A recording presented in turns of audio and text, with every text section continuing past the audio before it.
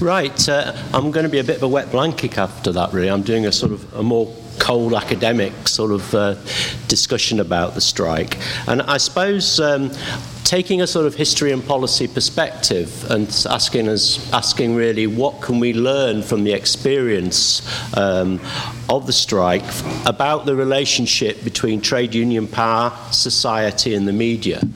And about in relation to the situation of trade unions nowadays. And I picked up on the point that someone made earlier that the strike was a major watershed in British industrial relations. And I think the strike, to be understood in its political terms, needs to be understood as part of the wider context of where trade unions were in the early 1980s. I suppose in the public mind, the strike was about four issues. The first, and I say in the public mind, this is the mind as generated by the media, by the debates at the time and so on.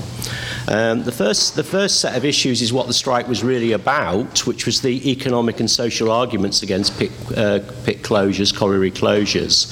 And there's obviously rational and emotional sides to that, to do with defending communities, but also rational arguments about the future of the coal industry, which collieries should stay open in economic terms and so forth, which I guess any government, Labour or Conservative, would have to address.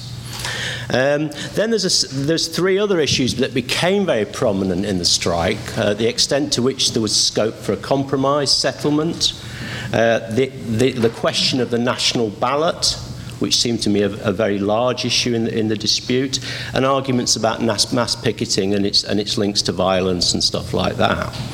And I think one of the problems in terms of the politics of the strike, looking back on it, and I think it was fairly evident at the time as well, was that the last three issues took over from the major issues. So the strike became less and less about the economic and social arguments about colliery closures and more about these other issues. And so, in a sense, what I want to raise, which is probably an uncomfortable issue here, is the actual politics of the strike and the extent to which they actually made sense. I think when you look back on the strike, and again, I've written something on some of the Marxism Today coverage of the strike. When you look back on the strike, you see there's a tension in the union strategy going on during the strike.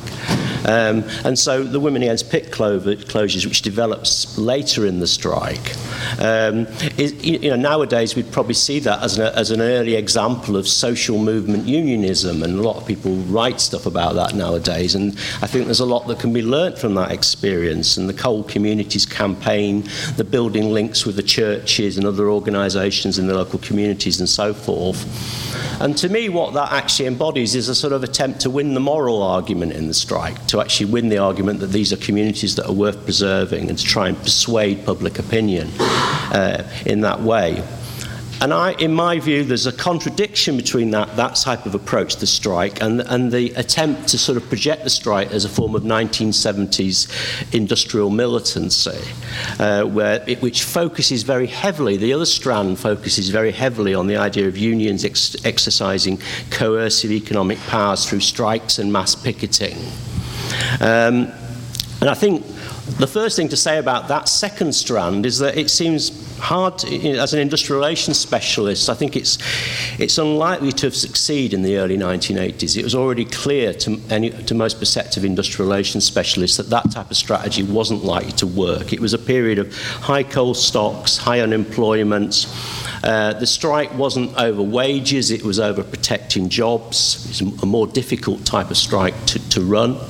But I think most of all, the thing I'd want to stress most is that we'd already entered an era of a very changed political environment. And so I think although you can say 1984-85 was a watershed, the real watershed was actually 1979.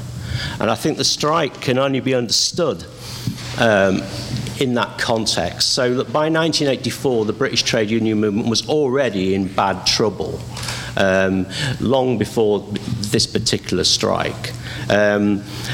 that in a sense what was needed was a new trade union politics that dealt with that political crisis in the British trade union movement.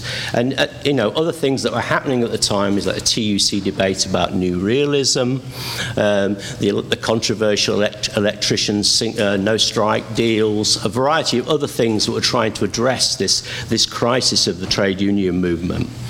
And I think one of the problems with some of the strategies pursued in the miners' strike was that these were old trade union strategies that took for granted a soft post-war social democratic type of state. They were the sort of strategies that worked against Edward Heath. They were the sort of strategies that worked against Harold Wilson.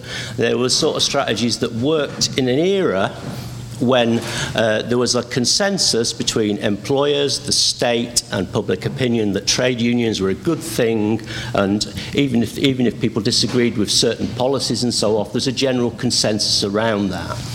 And it seems to me that what had happened by 1984 is that consensus had broken up, if you like, what you might call the post-war social democratic consensus, or what some people call corporatism.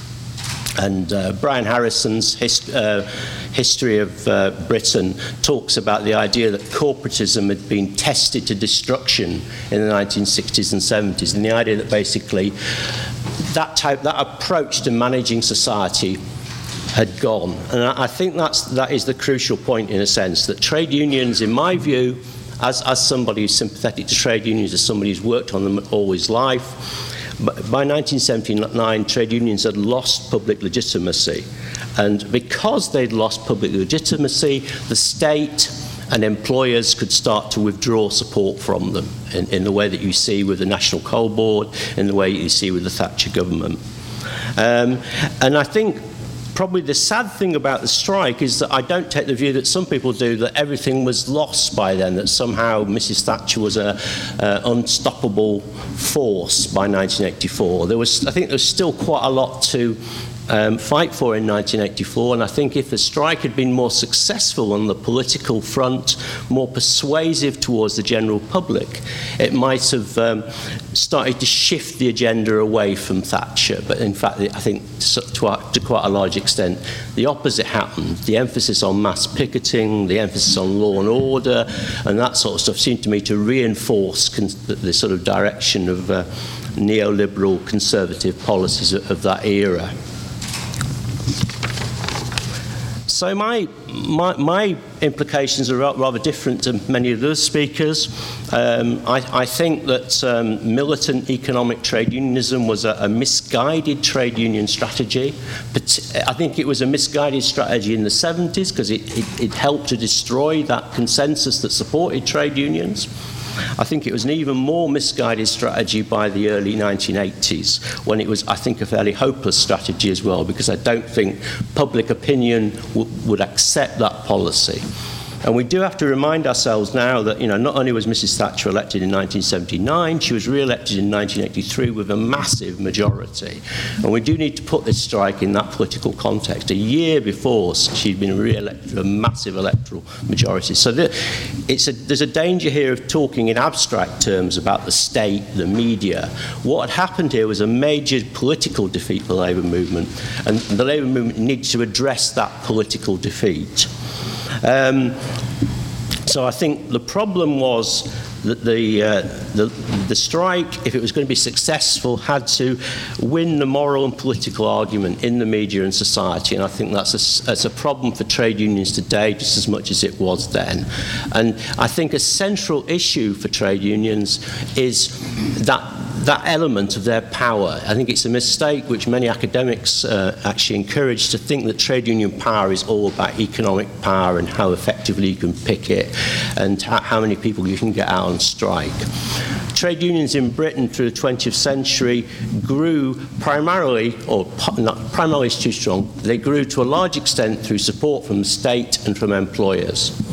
And once the support of the state and employers was withdrawn from them, once they lost public opinion, they were in big trouble. And to me, that's the biggest lesson of the miners' strike.